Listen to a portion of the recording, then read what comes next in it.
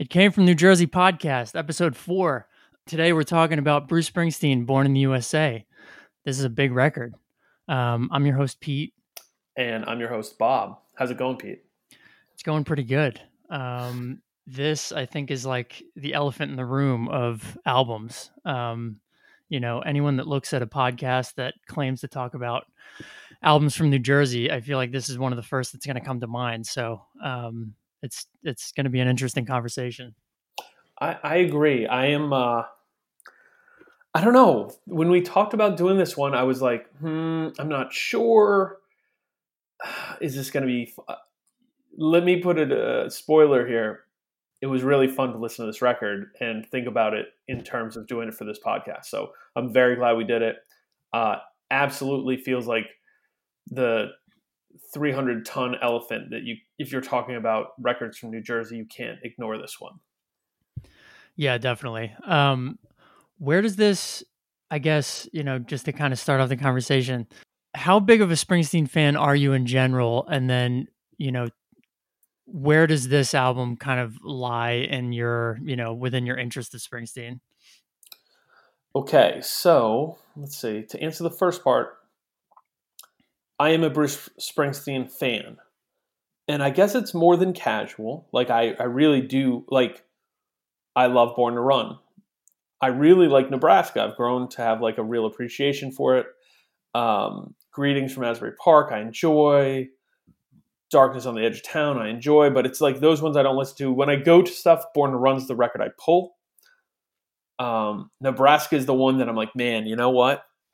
When I have sat with that record, it's a record that I owned on vinyl because I bought it used probably in the early 2000s. But when I was living on my own in New Brunswick, I owned it. But I also bought it on CD used at Amoeba when I lived in LA. And I used to listen to it a lot driving around. So, yeah, like when I do something with it, I'm like, damn, this record. Whew. But Born in the USA is the one that was my first experience with Bruce Springsteen because my parents owned it and on vinyl. And so I would listen to it. And when I was, 6 years old, Born in the USA, the song was the song I really liked. I know this record really well, but I had completely forgotten that I knew this record very well. So this was almost like I know this weird deep cut song. Oh yeah, I know this one too. All right. How about you? That's cool. So I'm definitely a Springsteen fan. I really, really like the first 6 records. I like this record too. So I guess I like the first 7, pretty much start to finish. And I even go as deep as I think Lucky Town has some tracks. I think. So you don't ride for Ghost of Tom Joad? Not really, but honestly, like I've gone deep with Springsteen. Like I've definitely listened to every album. I think they all have tracks, really, but Yeah. it's just a matter of the kind of consistency of the albums. I feel like over time they get longer and less interesting for me. Yeah. Kind of starting with everything after Born in the USA. Mm-hmm. Actually, I don't know. Tunnel of Love is pretty good, start to finish, but that's not what we're talking about. Anyway, Not today. That's episode number 53. right, We talk about exactly. Tunnel of Love. Big fan of Springsteen, but this album is just never the one I go to. I like a lot of the songs on it. We'll talk deeper about it, but I was kind of raised listening to Greetings from Asbury Park and E Street Shuffle. Those were my dad's favorites. Yep. Because he was born in Jersey. I think he saw, Steel Mill, which was Bruce Springsteen's band before he kind of went solo and, called himself Bruce Springsteen like that. Wow. So he saw Steel Mill a few times. He saw Springsteen early on. So I think he had like this deep affinity for that really early kind of bar rock stuff. Oh yeah. And when it got like big enough, he was less interested. So I didn't hear that stuff all that much until a little bit later. And honestly, I'm not going to lie. In middle school, high school, growing up in New Jersey, everybody loved Springsteen to the point that I just didn't want to like him because of that. Right. So I really didn't go down the Springsteen rabbit hole until I was really in college. I think I listened to Born in the USA again. I think I listened to Nebraska again. I was like, these are actually really great records. And then I, from there, just took the deep dive. So that's such a great point. The kind of like rejection, acceptance of Bruce Springsteen that I think many New Jerseyans feel Yeah. because I think I've alluded to the story, and this was a long time ago. I think I must have been, maybe I was 22, 23, 24, and a friend who was younger, who was maybe 18 or 19, kind of in a very funny way says to me, hey, I'm not sure I really like Bruce Springsteen. He's like, I love Bruce Springsteen, and in my head I like him, but then I listen to the records and I don't know if I like it. Which was funny. And like, I bet that person really likes some Bruce Springsteen now. It's That a said, confusing thing. Yeah. because it's so, especially if you're from the Jersey Shore, this part of the state, Ocean and Monmouth County, is he inarguably the largest artist to come from this area? I don't think you can debate it, right?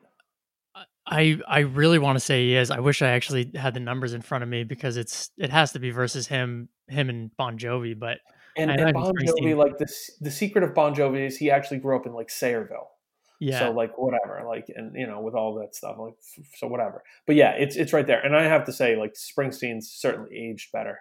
Though I Yeah. guess we got to do Slippery When Wet at some point too. Oh, So we okay, will. We will. okay, good. So to me, man, I think this record is fascinating because it's got a lot going on, but at the same point, it feels, and you've got a little bit more tenure to this too. So I want you to kind of inform me. This feels like a breaking point in his career. And when I was thinking about it myself, not a breaking point, like he was popular. This record probably took him to another level of popularity in national spotlight. But he was on that trajectory anyways. But sonically, there's a few changes that go along, and this is his biggest sounding record to date. Would you agree with that? Yeah, this is like full on stadium rock vibe. Right. I don't know that he ever went back to that sound really. No, I mean, I think, what's the record after this? You mentioned it, Tunnel of Love. Tunnel of Love. There's some stuff that touches on that, but this record just sounds, it booms, It's a big record. Yeah. and especially coming on the heels of Nebraska, which is his most lo-fi, like, kind of raw stuff.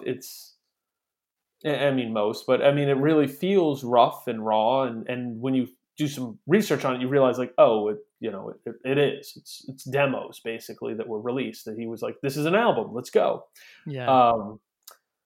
So yeah, my first impression. What was your first impression of this record on the re-listens for this episode? It feels, I mean, maybe I'm kind of showing my cards too early, but it, it's so big that it's kind of exhausting for me. Like there are definitely tonal shifts, Yes. like I'm on Fire or Downbound Train. Yep. Those songs, definitely a little bit more melancholy, a little bit more downbeat. But they're all still like really, really big songs. Mm-hmm. So the energy is there. I just, the reason that I never go to this album is because the Springsteen that I like the most, I think, is like Darkness on the Edge of Town era, like Yeah. those type of songs where they're definitely, loud rock songs, but it doesn't feel as like stadium rocky. Like it doesn't have that energy to it. Oh yeah. No, Um, completely not. yeah. So like, I don't know this. I'm by the end of the record, I'm like, I'm ready for it to be done. And not because I don't like it, but just because I can't like stay with that energy for that amount of time. You know what I mean? Yeah. No. So let's talk about this a little bit. If you were saying to someone, the biggest, who's had never heard Springsteen before, I'm going to have trouble today. Springsteen is hard. I'm repeating it over and over. I was talking about it earlier. We can just call him the boss. The boss, Bruce. He's a close friend, Bruce. Right. If you were to introduce someone to Springsteen, they had never heard anything by him before. We're going to go through a few questions, so I hope you're ready. One, What is the record you would tell them they should hear first? Born to Run. Okay. Why is that? Because I feel like it is recognizable enough. It kind of gives you a taste of everything to come. I just feel like all the songs on that album are great, and I think that if there's not something in that album that you like, you're just not gonna like. You're not gonna be along for the ride. I think I agree. There's also, just for a record that Born to Run 1975, almost 40 minutes long, feels vital and energetic even by 2020 standards. Yeah, absolutely. So, and it still has depth and some different things going on. Okay. What is the material you would tell them to stay away from until they are entrenched? So, hey, don't go near this stuff unless you really, really love Bruce Springsteen. I mean, are we talking like classic album era? Yeah, let's run it through Born in the USA. Yeah, okay. Because I'm going to assume most people just don't go hyper Yeah. deep, you know. I don't think many people are going Ghost of Tom Jones or any of the like X amount of records he's done after that. Which that'll be a fun game to play at some point, I guess. I mean, a lot of people go there. You know, it's just a matter of that's very true, just not me. Yeah, right. If they want to go super deep, but don't, just kind of steer away from this one till you're ready. Yeah.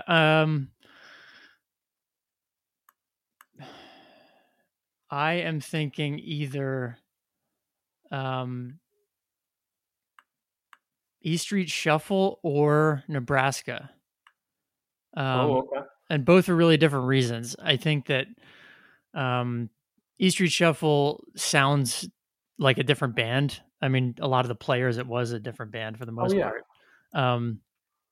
But it's just a totally different sound. I think he really like kind of got where he wanted to be with Born to Run. So I don't know. It's just it feels more like a local bar band than it does, you know, like the big music that you're used to hearing from Springsteen. And then Nebraska's for the opposite reason, where just like you said, it was essentially demos that he turned into an album. Which both of those albums are great. I just think that you know it's a different thing than people are typically used to with Springsteen. Yeah, and so I think I'm with you. That begs the question now: where is Born in the USA in this conversation?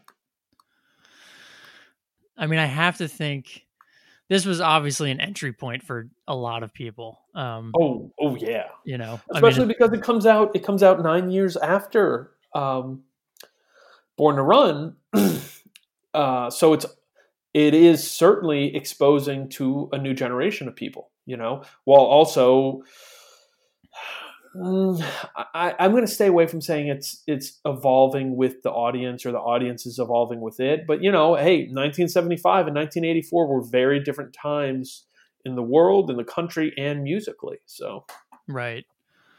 Yeah, I mean, he was definitely already big. You know, I mean, this was just like it was a massive jump for someone who was already massive. Like he went from playing the PNC Bank Arts Center to Giant Stadium. You know. So I don't know, you know, people obviously got into him through this album, but I don't know like really where Springsteen fans lie on this. I think, you know, there's a lot of love for it. It's a classic album. It sold 30 million copies. But I know that Springsteen himself doesn't really ride for it all that hard. I think he said that it's it's not like an album that he goes back to personally. Yeah, I think that's so interesting too, because clearly commercially it put him into a different space. Yeah, Um, and I mean, I would say that he knows these songs because he has to play them. like how many of these songs in a 20 whatever Bruce Springsteen set does he have to play? I'm going to look this up. Like, I mean is he playing? he has to And go he, through the majority of the album. yeah, right. Set list. Let's see. All right, let's see the most recent set list I can find for him. Okay. Oh, that didn't happen. All right. All right. Bruce Springsteen at Rock for the Rainforest. Hold on, can I guess? Well, this is only. Well, he only played a couple songs here at the Beacon Theater. It was some little set, but you should guess. Yeah, I want to get for one of the big sets. There's only two songs. I'll tell you these. He did "Glory Days" on this Okay. record and "Dancing in the Dark." So, There you go. and then let's see. I want to get a full set. Okay, Stone Pony. Yeah, Ooh. find one of like his 4 hour long sets. Okay, so we have a set list here from MetLife Stadium, 2016. Let's see how many songs. Yeah, why don't you guess how many he plays? I'm gonna go conservative and say he did 5. He did 6, and this is an interesting set. He does Darlington County, Working on the Highway, Downbound Train, I'm on Fire, Block, Dancing in the Dark, and Glory Days. No Okay. Born in the USA. I would have guessed some of those and would not have guessed others. Yeah, no, oh, actually, and I'm Going Down. So he does a 5-song block here. I'm Going Down, Darlington County, Working on the Highway, Downbound Train, I'm on Fire. Yeah. Which are not, that would not be what I'd guess. So, okay, let's talk about this. Based on the record cover, like everything about this is kind of on the nose till you peel it apart. When you see the cover to this record, is there any question that this is a stadium arena level record? No. Like, so do you think is there some homage to Sticky Fingers / then using the iconography of the flag? Like I just feel like everything about it is big rock and roll, you know? Yeah, I think so. I think that's what they were going for. And they landed it. Totally landed it. Now, that said, as you mentioned, I don't know that many people. Yeah, you know what? That's a crazy thing to say. There are a lot of people who I'm sure this is their favorite Bruce Springsteen record. For me, it's not particularly close, though when I listened to it, I was like, oh, I like more songs on this than I remember. And I'm sure it's a lot of people's favorites. Is there any negative or preconceived feelings that you had going into this before actually listening to it? I mean, it's one of those albums that it's hard to pick apart how I felt, how I may have felt, I guess, if this was like the first time listening to it. Right. You know, there are definitely songs on this album, and as a Bruce Springsteen, like as a big fan, I am okay saying this. Like, I could never hear "Born in the USA" or "Dancing in the Dark" again in my entire life, and I'd be totally fine with it. Mm-hmm. So there are certain songs on this that, like, if I was playing the CD, I'd hit the skip button. But yeah, that was kind of it. I was mostly just looking forward to the songs that I hadn't revisited in a while. Kind of knowing that I wasn't going to be super psyched to hear the same songs that I am kind of bored with at this point.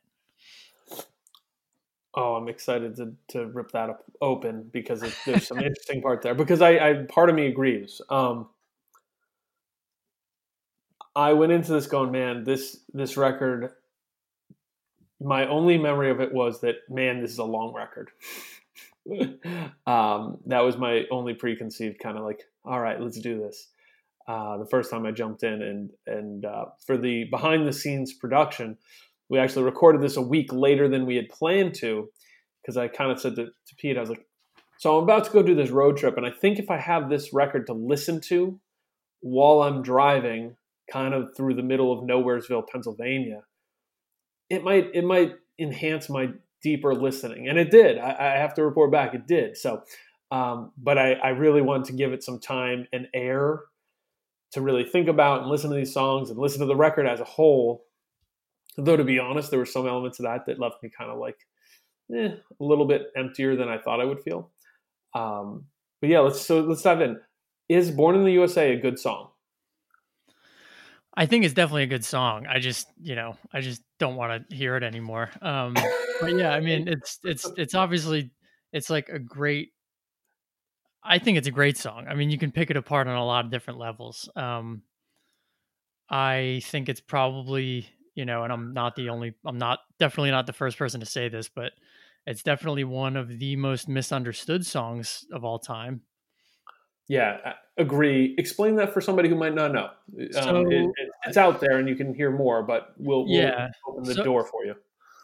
I mean, the long and the short of it, I think, is, if you read the lyrics, it's about a Vietnam veteran. They get back from war, they had just experienced all these terrible things. And, they're essentially just not being treated the way that they had expected to be treated as a U.S. veteran. So there's this really distinct difference, I think, in the verses versus the choruses. The chorus sounds like this roaring, patriotic anthem, but then you read the verses and it's really not about that at all. It's it's kind of like the narrator is explaining, they're kind of how they're feeling downtrodden and how they're feeling let down. And then, the choruses are essentially, the narrator saying, like, I was born in the USA. This is not how it's supposed to be. Like, what the fuck? Yeah, yeah. I think that there's a lot of things out there you can read about. If this is news to you, I'm surprised, but also there's lots of people who are being exposed to things. So thank you for joining us. The immediacy of this is that one, it was misinterpreted at the time. You had the president of the United States at that point, Ronald Reagan, saying like, "Oh, this great American song," and it's sort of like, I don't know if most politicians would say this is like this inspiring song. It's a pretty heavy-handed critique of how Vietnam vets were treated and the response to them when they returned to the country. And I mean, to me, it's a wonderful American message. I think it's great, and I think that that's like the kind of stuff that we should be highlighting. However, it's a critique of the country. It is a critique, more so than a praise. But it is also, and Springsteen went back and forth and talked about this. He's like, let me be clear. I love the United States. I love America, but this is not some patriot song like blind patriotism. So that push and pull is so fascinating to me. With music that gets misinterpreted, and when you read the lyrics to that song, and I encourage people to, you can see what it's about. I think in my research for this, I read that Springsteen had read the book Born on the 4th of July, which also was made into a popular movie, and that's a deeply affecting story. So it kind of details the common plight that many Vietnam War veterans went through when they got back to the country, and how different that was than veterans of war that had returned from Korea or World War II or any of the battles before that. But I agree, it's a great song. I have heard it 1 billion times in my life. I wouldn't say I avoid it, but I think part of the reason that this record kind of fell more into the back of Bruce Springsteen records that I would listen to is because it leads with this. It's the song that I associate with this record most. And I am tired of it. So when I listened to it and had heard it clean ears for the first time in a long time, I was like, oh yeah, there's a reason this song was popular. Both it's a great song and there's some real emotion going on with what Bruce is saying and how it's saying, despite this being as big a record as it can be, as big production as it could be for a song like this. Yeah. Um, Yeah, I mean the emotion that's there is something you don't really hear in like most top 10, rock songs. right. Yeah. It's definitely like kind of a different energy. I was thinking like, although, I am, like I said, don't need to hear the song again. I could play this record and skip the first track. Like I watched a bunch of footage of him during this tour, and a lot of the times he would open with this song, and Yeah. like that was fucking awesome actually. I mean, this is a song that was like made for the arenas. And I think that, him playing with that energy with the big band behind him and these like enormous venues, it's pretty Oh, cool. I think yeah. it I would mean, still be cool. yeah. In that environment, I feel like it's just what a set opener too. You know what I mean? Just think about the energy that you're just exploding into the room. So, so that said, this record, and I'll talk about how I feel about this record as a whole, but then I think we can do kind of a fun thing here where we pick it apart just a little bit. I like the highs on this record, and then there's a lot in the middle that I'm so familiar with that I, how can I put this? It's like a blanket that's been at your grandmother's house, and you're really not sure. It's been in the guest room, and the guest room sort of has that musty, dusty smell because she cleans it, but not that often, and no one's ever in there, and you just don't know when the last time that blanket hit the washing machine. But it's nice and it's warm, and if you don't think about it too much, it's pretty comfortable. And that's how I feel about a lot of the songs on this record, because a lot of it to me is 80s bar rock that I am familiar with in such a way that it feels like walking into a sports bar in 1995 or any time up until probably pretty recently. Any kind of a restaurant that had primarily wood paneling around, was probably loud and boisterous. Like this is the soundtrack for that bar. Yeah, that sounds right. So how about you on a whole? Like, and it's to say, and there's a couple points where I'm like, meh, I can get rid of this song and we'll talk about it. But as a whole, I enjoy the record. The highs I really like, and the median range of this record, I probably wouldn't revisit very often. Yeah, I mean, yeah, all in all, I think it's actually a great record. I'm just, I think I'm downplaying how much I actually do like it.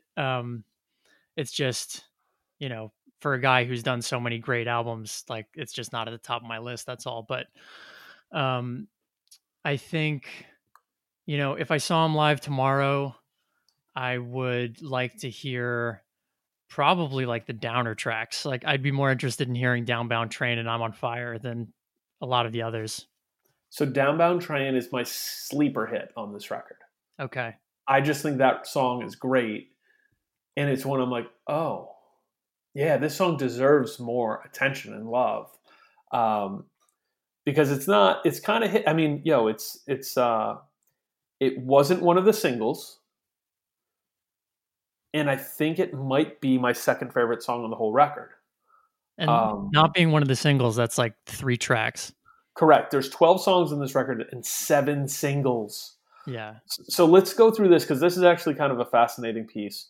Um, let's go through the singles and when they were released, and we can talk about each song like that. Is that cool? Cool. All right. The first single, released May 3rd, 1984, is Dancing in the Dark. And you brought this one up already, so please expand on your feelings on this song and everything about it, because I'm fascinated. I mean, all right, so I I think love it. I can hear the pulling feelings for you on this song. yeah, I mean, I think if a song makes it to radio, there's obviously something good about it. Like it's enough to catch, a million people's ears and, they might want to learn more about it. So I think it's a good track overall. I just, again, I don't need to hear it, but it's also for me like if I was younger and you know wasn't as understanding to the world as I am now, I think I would say that this is like a prime example of like Bruce Springsteen selling out. And what I mean by that is like it's once you start melding like dance pop music with rock and roll, um, and it's so obviously different to what you've done in the past, um, with an attempt with the obvious intent being like building a larger audience. I don't know. I just like I don't need it really because I feel like he's so good at what he does in general that like he doesn't need to do that. Um, I also I was reading about the backstory of this song, and apparently um, most of the record was done, but Yeah. um, what's his name, the producer Yeah. What is his name? It's Landau, John John Landau. Landau thought that he needed a They hit needed, for the record, yeah. which I is don't hear a crazy. single.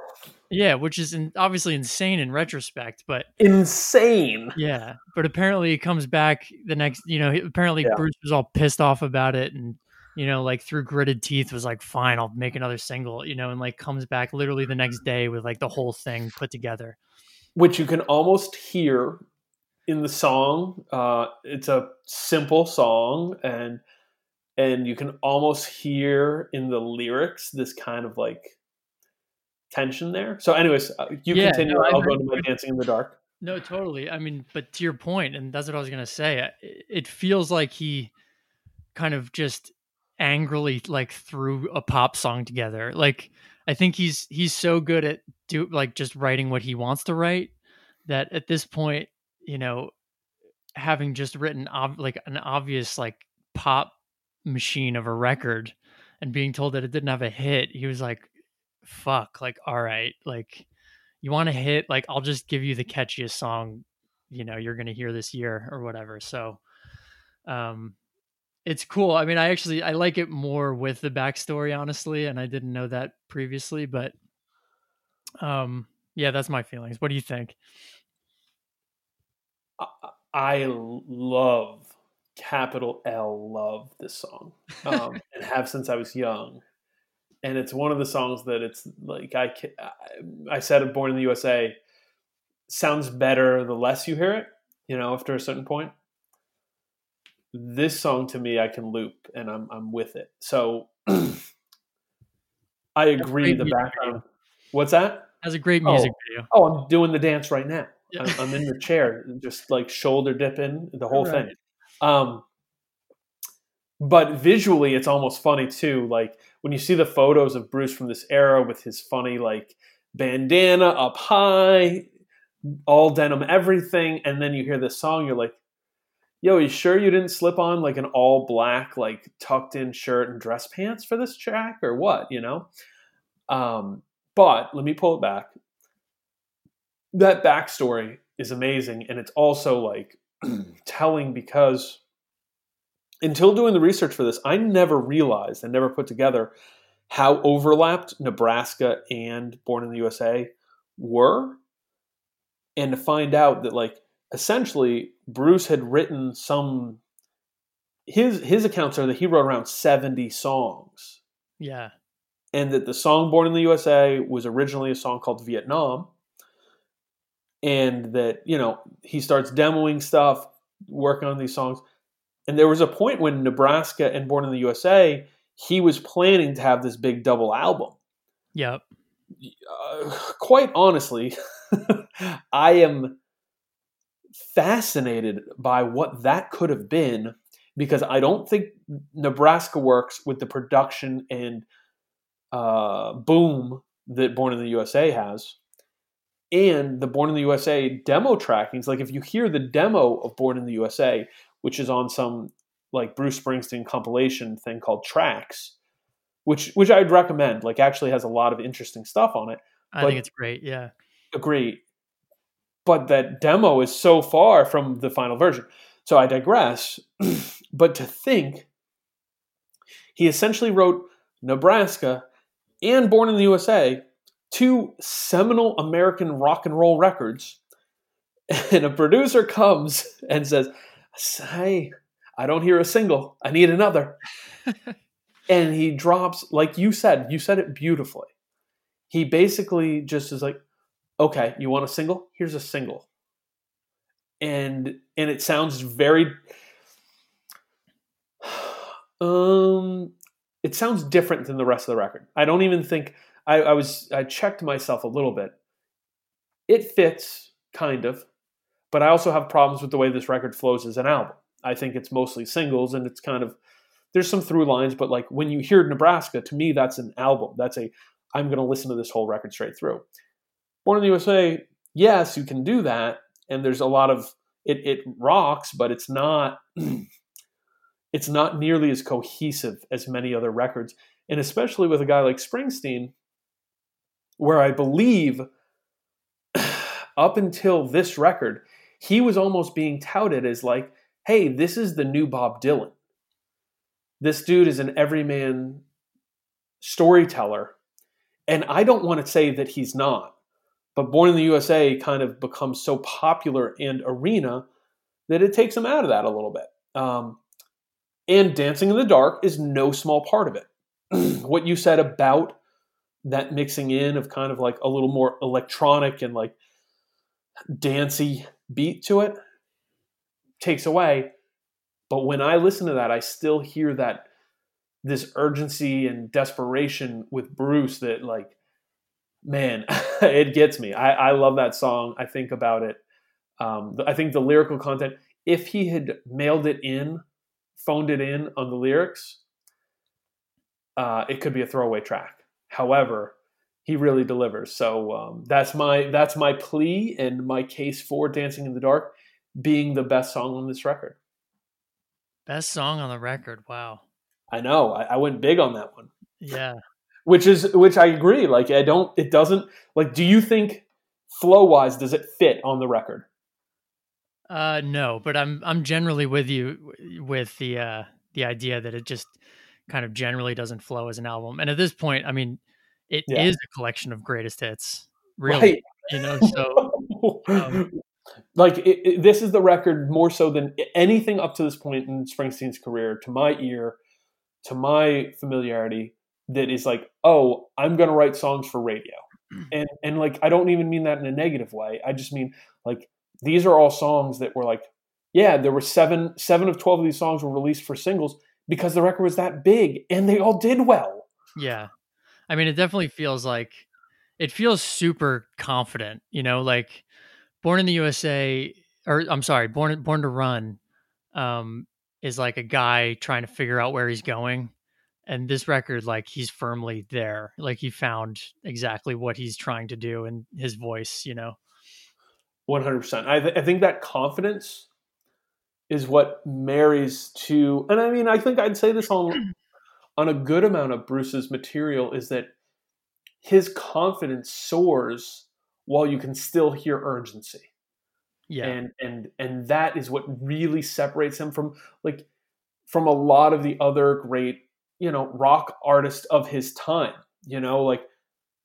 I love Tom Petty. Tom Petty's best moments are these quiet, kind of yearning and pulling at the heartstring moments, but he never quite hits the same notes as Bruce when Bruce is really going, and I think there's almost still a confidence there with Petty as well, but Bruce is kind of a different thing. So yeah, I think that's a great note. Okay, so that's the first single that's released. It was the last song written for both of these records, so that's kind of amazing. The next single was "Cover Me." Okay song, doesn't do anything crazy for me. Yeah, this one for me it's kind of just a filler. Agree. The third track, "Born in the USA," released October 30th, 1984.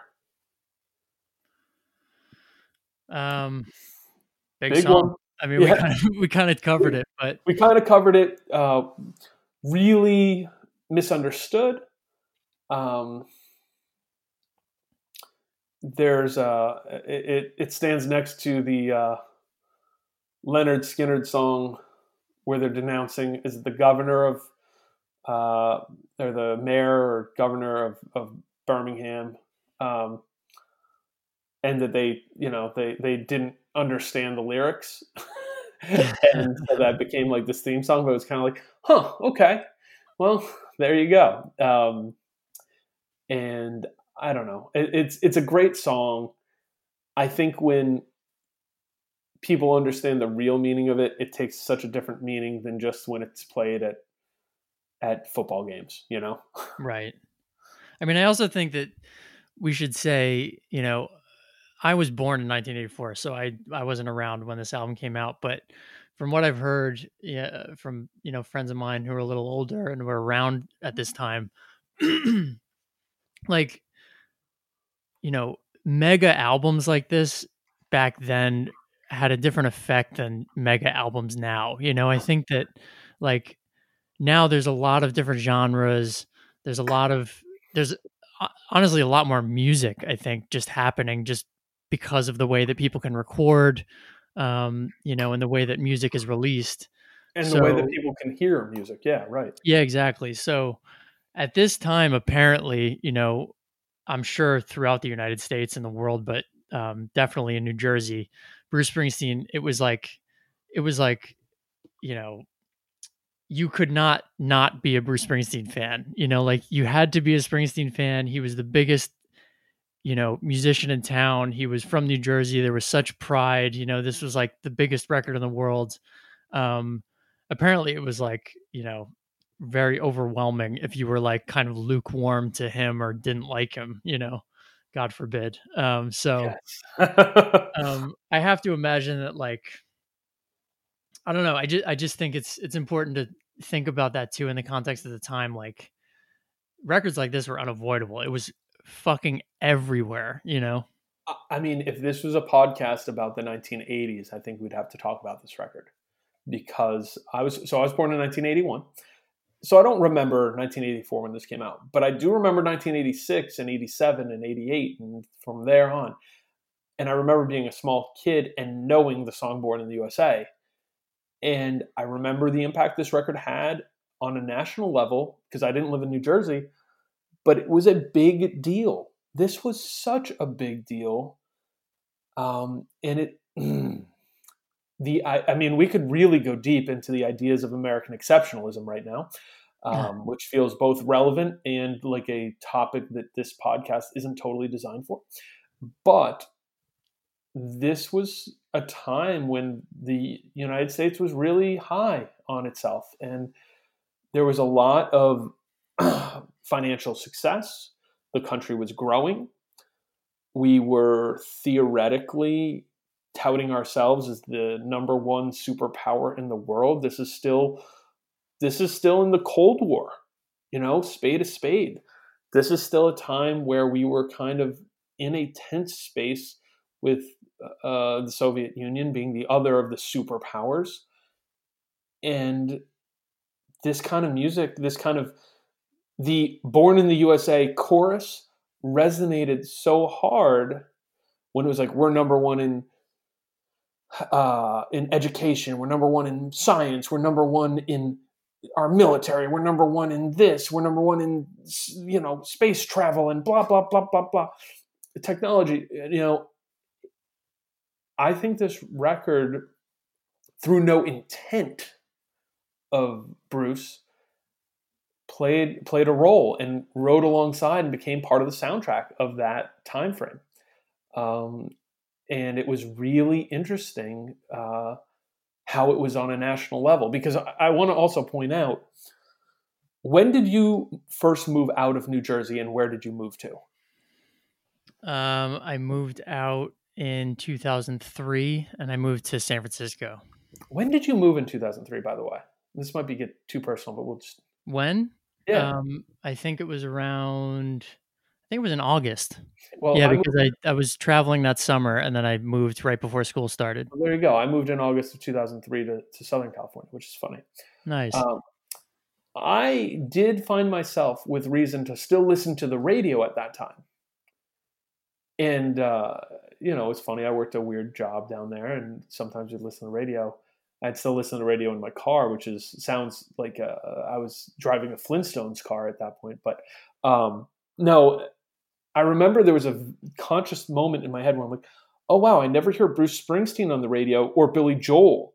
And those two it came to me to kind of realize like, oh no, those are innately like New York, New Jersey, Northeast artists at that point. you Yeah. know, it just didn't hit radio, be it classic rock, alt, or contemporary, as they might say, in all the parts of the country. However, in the mid '80s, Bruce Springsteen was everywhere. Yeah. So, all right. I'm kind of like talking myself into Born in the USA even more. I'm on Fire is the fourth single released. I love this track. I think it's great. Is it your favorite song on the record? Not my favorite song on the record, but I'm excited about that. yeah, This is a good song. Really good song. yeah. In my top, in my top 10 to 15 Bruce Springsteen singles, I'd say. Yeah, yeah. I think it's up there for me too. I honestly remember hearing this when I was kind of defiantly anti-Bruce, in my more revolutionary years. Yes. When I wasn't allowing myself to like Bruce Springsteen, but I remember always kind of having an affinity for this song. Yeah. This is just a good song. Maybe the most interesting tempo play on the record. It's maybe one of the only songs where I'm like, okay, I could see putting this and Dancing in the Dark on the same record, and figuring out some songs to put in between to make them work. Or I think this could have fit on Nebraska. Oh, yeah. Actually, great point. I'm wondering if there's demo versions of I'm on Fire that I'm not familiar with. Probably. Yeah. I imagine there were like more kind of dressed down versions of this.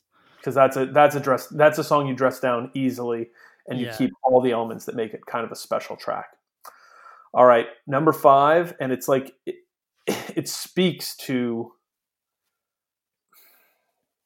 a couple things. One of which is the way that music industry and major music stuff had a formula in which they play, and if you go through popular records, you can find it. Dancing in the Dark, big single. The second song, Cover Me, but let's follow that with Born in the USA, huge track. I'm on Fire, good song, but different. We don't want to compete with Born in the USA for radio time, so it's going to be a different feel. Then they drop Glory Days. The fifth single off this record is Glory Days, a song that if you were going to a beach bar anywhere on the Eastern Seaboard and stayed in there with them playing music, I'm sure you'd hear it in a 3-hour window. Yeah. Feelings on Glory Days.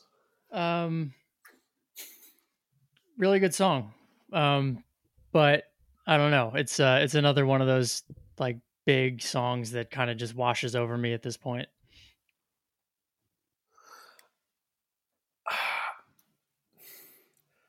That feeling that you've kind of expressed through some of your feelings is exactly how I feel about Glory Days. Sure. It's a good song. It's infectious. You hear it, you know it. This is the song that, like, in the same way that Born in the USA is misinterpreted, I sort of wish Glory Days had that meta text as well. Because, and being that we both live relatively close to the towns that we grew up in at this point in our lives, this song reminds me of every person who grew up in a small town and stayed in that small town. Yeah. And kind of is like genuflecting back on like, man, do you remember that time? We were out of high school for a couple years, but we were at the football game at the high school. And, and it's like, oh God, there's a painful element to it that is both funny, but the song is good. and it's like this is the soundtrack to every person's like, hey man, remember that time? Let's drink a Budweiser and talk about the good days. And it's like, fuck. Yeah. Nobody needs I mean, this midlife crisis. but it's another one of those tracks. I think like it's like Born in the USA, the song, where I feel like it's just misunderstood. Like I That's don't, my hope. I hope it's misunderstood. I don't know if it but is. that's what I'm saying. Like like I don't think that he's trying to glorify like this sort of attitude or like whoever the narrator of this song is at all. I think it's like, the opposite, but Yes, I think I that's think right. Yes, it but is. it, And but you're it, right. but it, but it's one of those songs that like, you know, the people who could have written this song, like the actual lyrics and like that sort of attitude and mentality, like those are the people that probably love it, which is fine. I just feel like I feel like he may like, I don't know. No, we were both right because let me give you the wiki history here. The song is a serio-comic, which is a word that I've never seen before in my life, but I like it. Yeah, The not song is a familiar. serio-comic tale of a man who now ruefully looks back on his so-called glory days and those of the people he knew during high school. The lyrics to the first verse are autobiographical, being a recount of an encounter Springsteen had with former Little League baseball teammate Joe DePew in the summer of 1973, which, yep, sounds about right. Yeah, right. So, yeah. So this is a song that is good. If I never heard it again in my life, I'd be just fine. It fits in the mold of a few of the other songs on this that are big, big room produced bar rock songs of the 1980s. Yeah, definitely. Like there's like the difference is like it's almost like he turns in some of the R&B bluesy swagger of his early material that also can get thrown into some bar rock categories and with good reason for a touch of honky tonk like swinging kind of songs that just don't do it for me that well. Yeah, I'm with you. I'm with you. All right, It's just real quick. It's please. funny.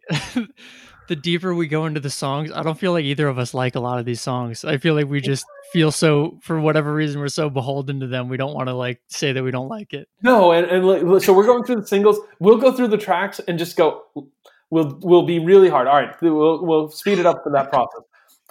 The next two singles, and we'll just close that out here on the singles. I'm Going Down, and then My Hometown. I'm Going Down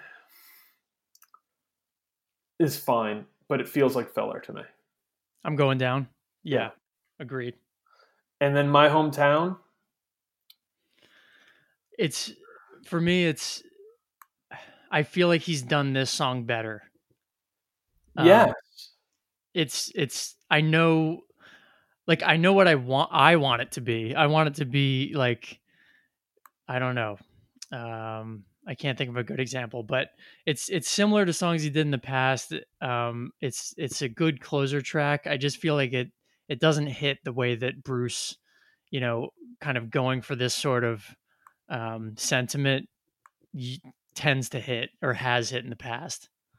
Yeah. Yeah. I tend to agree with that. It's the closing track on this record, and I think it's just okay. Yeah. It doesn't pack punch, and it kind of again falls to me like this is the song after Dancing in the Dark, which is odd because Dancing in the Dark is the second to last song on this record, and you go like, really? That's weird. Okay, but I guess he didn't. There's nowhere to put it in this record to have it flow. So, and I don't think they were particularly cared about the flow of this record. So we are going to be really strict here.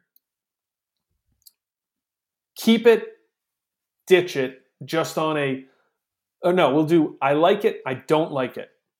No other commentary, Okay. and we'll go back and forth Okay. with who says it first. Born in the USA. I like it. I like it. Cover Me. I don't like it. Don't like it. Darlington County.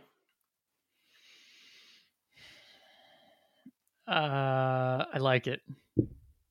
Yeah, I'm gonna give it an I like it, even though it might be closer to it's okay, but I like it. Yeah, agreed. I'm definitely in the middle there. Working on the Highway. Don't like it. Don't like it. The song that when it's playing, I'm like, all right, how much more do we got on this one? Let's go. Yeah. This is the one track that I like actively dislike. Right? Yeah. Like I was like, if he was playing, this is when I'm going to get popcorn. Yeah, yeah, absolutely. Downbound Train. Like it. Like it. Like it a lot. Sleeper hit, as I mentioned. Good tonal shift from the record, the three songs before it for sure. Really, the first four.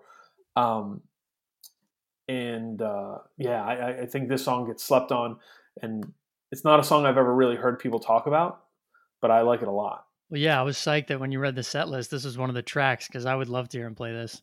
Agree, and I think he could do the album version, try to stay faithful to that, or do a stripped down version. And I bet the stripped down version of the song would sound great. Yep. I'm on Fire, Like it. like it. No Surrender. Like it. One of my top 3 tracks on the record. Oh wow, yeah, like it. Not in my top 3, but it stays on the record for me. Yeah, this is one of those ones that I think if it was a bigger hit, like if this was as big a hit as Dancing in the Dark, I Yeah, could see myself getting tired of it, but because it's not, I really like it still. feel that. Bobby Jean. Favorite song on the record. Whoa, Yeah. I'm giving it I like it. Please go in. Um Not much to go in on. It reminds me of like Born to Run era. I think it's done really well. It's just like a catchy song. It's I don't know. I love this track. It's I think it's like one of those Bruce songs that people tend to overlook, especially on a record so full of hits. I was actually surprised that this wasn't a single. Wild, right? No, because it's a song I think people would be familiar with it, but maybe it's just that memorable. You know what I I think they mean? would too. Yeah. I mean it's definitely memorable. Yeah, when I was reading through the singles, like My Hometown, I don't know, you could trade that in for No Surrender or Bobby Jean. Oh yeah, yeah. I think that that section of the record, Downbound Train, I'm on Fire, No Surrender, Bobby Jean. That's the strongest section of this record to me. Yeah, same. Like okay, so then I'm going down. Dislike it. Yeah, don't like it. Glory Days. I'm gonna say I don't like it. I'm gonna say I don't like it either, even though like yeah, no, I just put it in the wedding test. Is that you're at a good wedding Yeah, and this song gets played, you're dancing with your significant other. This song you're dancing, and then this is the next song on. Do you keep dancing? And my answer was no. yeah, and I I mean, think I'm out. yeah, I'm with you. For me though, like this is a song like I could sing on karaoke, and I think it'd be a lot of fun. You know, Oh yeah, the this would be. songs that I dislike the most on this album, great karaoke songs. That's true. All right, so Dancing in the Dark. Dislike it, but great karaoke song.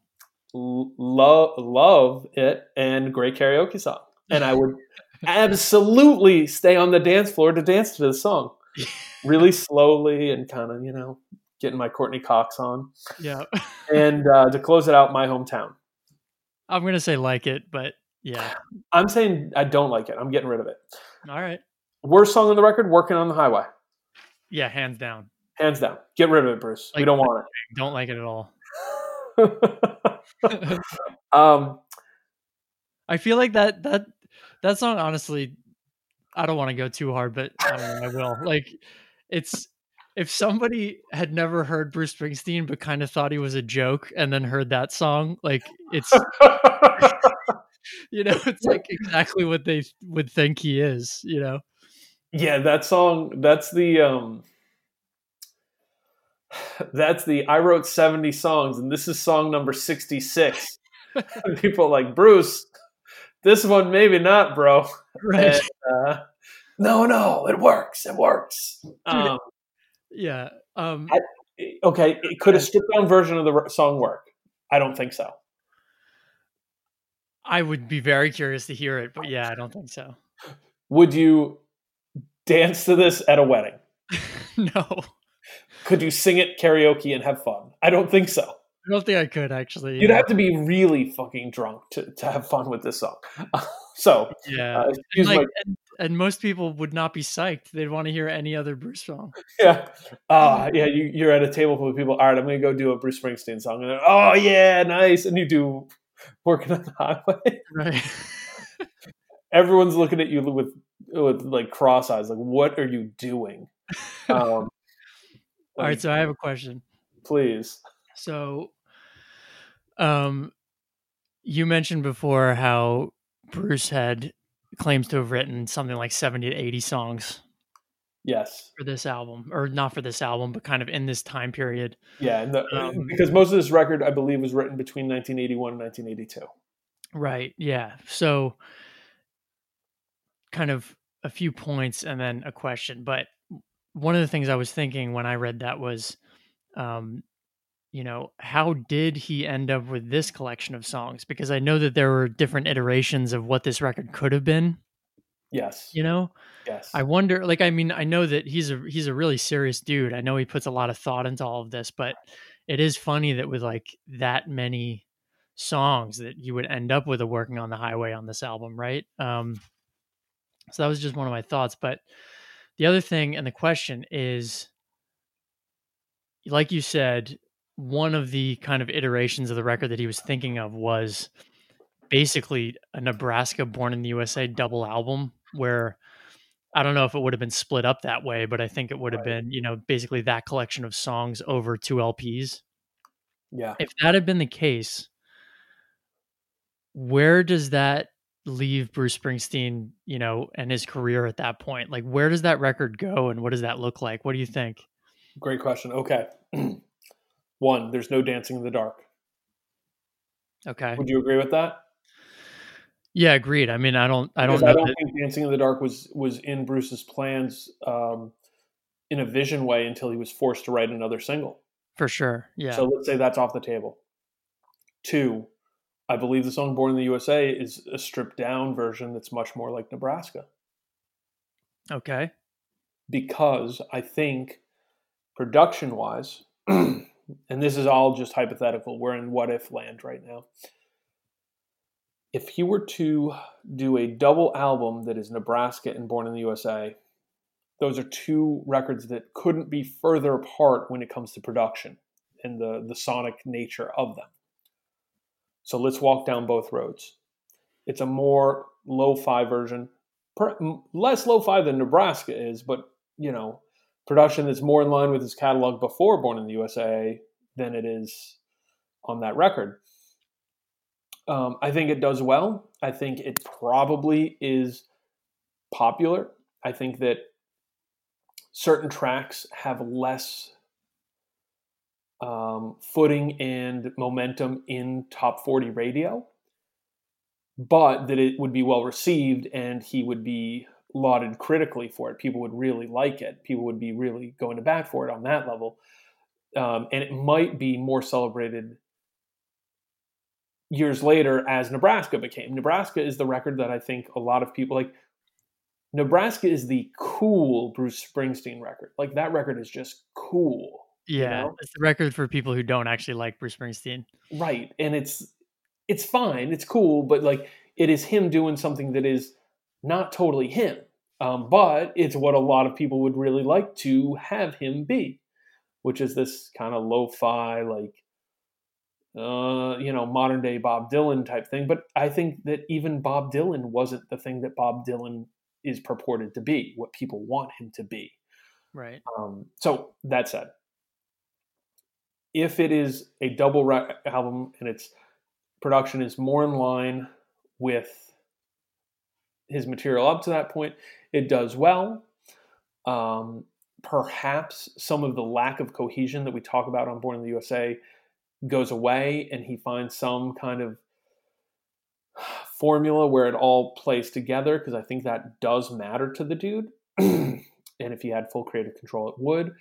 And there'd probably still be songs like Glory Days that would be pretty big. I'm curious to see how swinging, like toe tapping they would be, but I have a feeling they'd do well. And now to walk it back and go down the big room production way, I think Born in the USA would be still right in front. I think there would be a much larger story behind it. I think that when you think about the narrative and some of the storytelling that he's doing on Nebraska, all of a sudden this record almost becomes a concept record. Um, and there gets to be a lot more of that element. And the big songs are big, and we probably largely remember it for the hits. But man, my biggest concern, and then I want to turn it over to you and hear what you think of any of these scenarios and what you would think of it. That'd be a long record, man. Yeah, lots of songs. Both Nebraska and Born in the USA are long enough. If he was doing a double album, is it clicking in at 80 minutes? Is it clicking in at 70 minutes? That's a long listen. Yep. All right, so what do you think? So the long listen, I'm with you, but he did it before with the river and people rode for it, you know? So I think that he had kind of built an audience that was ready for something like that and kind of would have gone along for the ride. But I don't see it being as successful because just by virtue of the fact that you have to be along for that ride, you're not going to have as many people, you know? 100%. I think that like it's not just that it's, you know, and you said it was a long album before, but what is it, like 40 minutes? It's not super. Born in the USA is 46 minutes. Oh, it is. That's pretty long. It's longer than I thought. Well, and you know, like that's part of it to me is you go, okay, yes, The River is 83 minutes. Oof. Yeah. Darkness is 42. Born to Run is 39. So, you know, you go through his catalog. I have a feeling that he was looking at writing a 40-minute record. And then he kind of got told, hey, we need another single. And you throw on the 4 minutes of Dancing in the Dark, and all of a sudden you're at 46 minutes. And then Bob got his favorite song. Yeah. Oh, yeah. A song I love. Yeah. Yeah, I mean, but that being said, you know, I think it's the whole package of Born in the USA. I mean, the cover art, you know, the photography on it, like everything, I think made it into the record that it was. It wasn't just the hits; it was kind of the whole deal. Yes. I think so. I think what I'm saying is, in terms of reception, I don't see him kind of leveling up the way that he did with this record. If it had been a double album, I see him kind of staying at the same level, maintaining, you know, a huge fan base. The record would have done great, I'm sure. I think you're totally right that it would have been probably more kind of respected over time. I think it's like a record that people would have revisited because there would have been just so much depth there. But I don't know. I think that at this point in his career, like right before this came out, the sense that I get is that he had already kind of, you know, made his mark, and he would have been remembered regardless had he like stopped playing music right then, you know. I agree. But I think that this record propelled him into like superstardom, and we now think of him as this thing that we wouldn't have thought of him as had he done like this kind of arduous double album at the time. Like, I think it changes the whole narrative of Bruce Springsteen, honestly, if he had made that move. I completely agree. I think, do you ever get the sense with Bruce Springsteen that there's people who look at him and think that he somehow sold out by releasing a record like Born in the USA? Yeah, for sure. And I don't think that happens, even if the record's called Born in the USA, has the same art, has the same hits, but also is this arduous double album that has more of a narrative to it. Yep. But I also think that would intrinsically, you know, I think it. I'm very curious um, if the record was more dense, had that double album feel. One, if the hits would have hit the way they do. Two, if people would have been receptive in such a way that they were.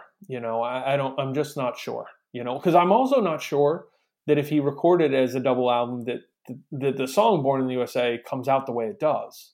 Well, exactly. I mean, like, does Born in the USA come out the way it does? Is it like, are the singles like Born in the USA followed by Johnny 99? Like, Right? what does Yeah. that look like? Yeah. Because I mean, sure. Like, I mean, "Cover Me" being a single. Like, come on. Um, yeah, I think there's a world. This changes his trajectory and overall profile. Like, I think that most people would still tell you this isn't the best Bruce Springsteen record. I think there's plenty of people who would. And if you go by the big songs, yep, this has got a few of them. like Yeah. like I all right, let's do the 2020 way of the charts and see what are the most played Bruce Springsteen songs on Spotify. Um, let's see this. I was just there. The most played songs. Okay, here. Don't look. Guess his most Um, popular songs. I really want to guess Born to Run is first. Okay, what's second in your guessing game?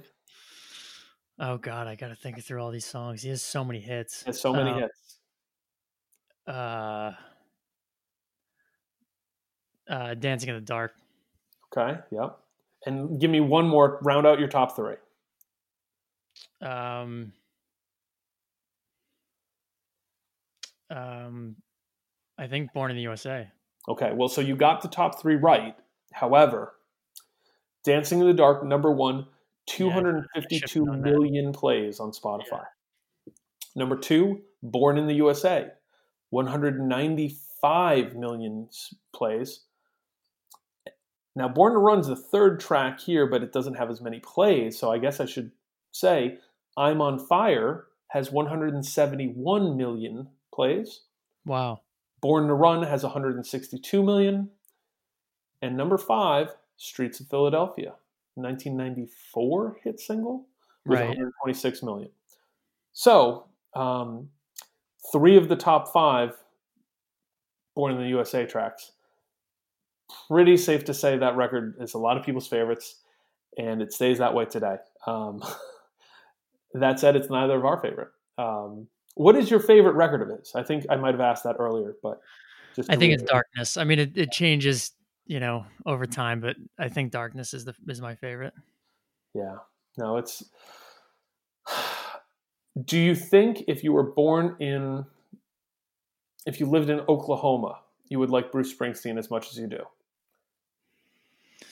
Um, Probably not, because um, I think the fact that he's from New Jersey is one of those things that made me interested Yeah. in revisiting. I had already, like I said, I kind of wrote him off, and then kind of decided to do the deep dive later on. Right. I don't know if I would have ever done that if he hadn't been from New Jersey. I feel that. Well, so what my Like I've this never is done a John Mellencamp deep dive. oh man, that's when we do the it came from New Jersey road trip. Right. This is for future seasons when we start thinning out, or just need to do uh, a winter vacation. We do Yeah, a road exactly. trip. Yeah, it'll be we go do another state or town or something like that. Um, is this record more interesting than it is good, or better than it is interesting? More interesting, definitely. Yeah, I Like I said, I would rather listen to a lot of Bruce albums over this. But I really like talking about it, and I think it's a really interesting time in his career. I think that like we were talking about with the kind of potential revisionist histories. Um, there's a lot going on at this point, and it's interesting that he ended up with this record compared yeah, to any the you know number of different other records he could have ended up with. yeah. Because I think you said it exactly right. This time of his career, the way this record sounds, like we really could spend some time with that and talk about it more. But but I think you get the feeling this is a big record, and it sounds like that. It's like saying, "Hey, I've been known for being rock and roll and writing these songs, and I have some hits, but I'm going to write a gigantic rock record." And I'll say this, for all the negative connotation that could go along with that, and some of the things that we've said, we don't like this song, don't like that song, at no point with this, well, very rarely, and if you ask me on a whole, I would say this is not a corny record. Yeah, I don't think it's corny. I mean, some of it, I think it sounds really of the time. I mean, it's very 80s. Oh yeah, oh yeah. Which Um, that's part of it. I pulled back from saying I don't think there's any parts on this where I'm like, this is dated or this is corny or it doesn't feel. There's a couple moments, but as a whole, I think this is a record that stands up, and that I wouldn't. I think if you are interested in music, you should listen to this record at some point. This is a cool record to listen to, and it was like I mentioned in the comment about if we were doing a podcast about the 1980s, I think this would be an important record to talk about actually. oh, for sure. I mean, I think it's if you're a non-Bruce fan too, and you kind of write this him off in general, but then like particularly this record. I mean, there's definitely more depth here than than you would think. Absolutely. You got anything else on it? One quick question. Let's do it. I read one criticism of Born in the USA that it was basically irresponsible. Mm. That he had kind of not been more forthcoming about his politics in these songs. Like they're written, you know, you can listen to Born in the USA and it just sounds like a rah rah America patriotic song. And I think Uh-huh. some people, some critiques that I've read of it are that he wrote it in a way where it could be intentionally misunderstood. And I think it has been misunderstood, when we talked about that. But and apparently there were lyrics that he wrote actually, prior to this, the version that ended up on the album, that were a lot more kind of straightforward about, this person's experience and, kind of critiquing the Vietnam War and this and that. Right. Um, do you see it as irresponsible? Do you see it as him trying to make it more pop friendly? Like, what do you think? Because for me, like, I think that he, you know, got his point across in the way that he wanted to get it across. And I don't know that like getting more detailed about things would have helped or hurt it, But what do you think? I think it's an incredible question. I no, uh, it was not irresponsible. The lyrics, when you read the verses to "Born in the USA," if you don't read them and see or hear that there's critique happening, you're not looking very hard, and you must have a very different view than the majority, and especially speaking to the time, because this was a major issue. I don't know if it's totally felt and understood. It's something I remember being young, and it was a very frequent conversation. The movie Born on the Fourth of July, it was a book. The book is a much darker read than the movie, and the movie is grim. It's a movie starring Tom Cruise. If you've never seen it, anyone out there, you should do what you can to see it. Not only do I think it's a well done, it's not a happy movie. For a movie called Born on the Fourth of July, it's really dark, but it's, to me, a very honest look at the way a lot of people came home from a very ugly time in our history, and there's going to be parallels to that right now. But so where I think there's misunderstanding is that I think there's people who hear that song and marble mouth their way through the choruses, or think it's just some like jabadoo folk song thing. until they hit the big chorus, and then it's all stomping your feet and yelling "Born in the USA." That said, what should he have done differently? Could he have been more pointed? I don't know. I do know that he was pretty open pretty soon after to clarify. Like, it wasn't like he was mute to talk about, like, yeah, no, this is a song about about people coming home from the Vietnam War, you know. And that's where I think the question comes in, is that he experienced a level of success, popularity, and a rise in fandom from people who, if they more closely paid attention to the lyrics, perhaps may have taken offense to them. But I wonder also, on the other side of that, if he ever opened anybody's eyes and had Right. people question things a little more. And that's a credit to him. So, no, there's nothing.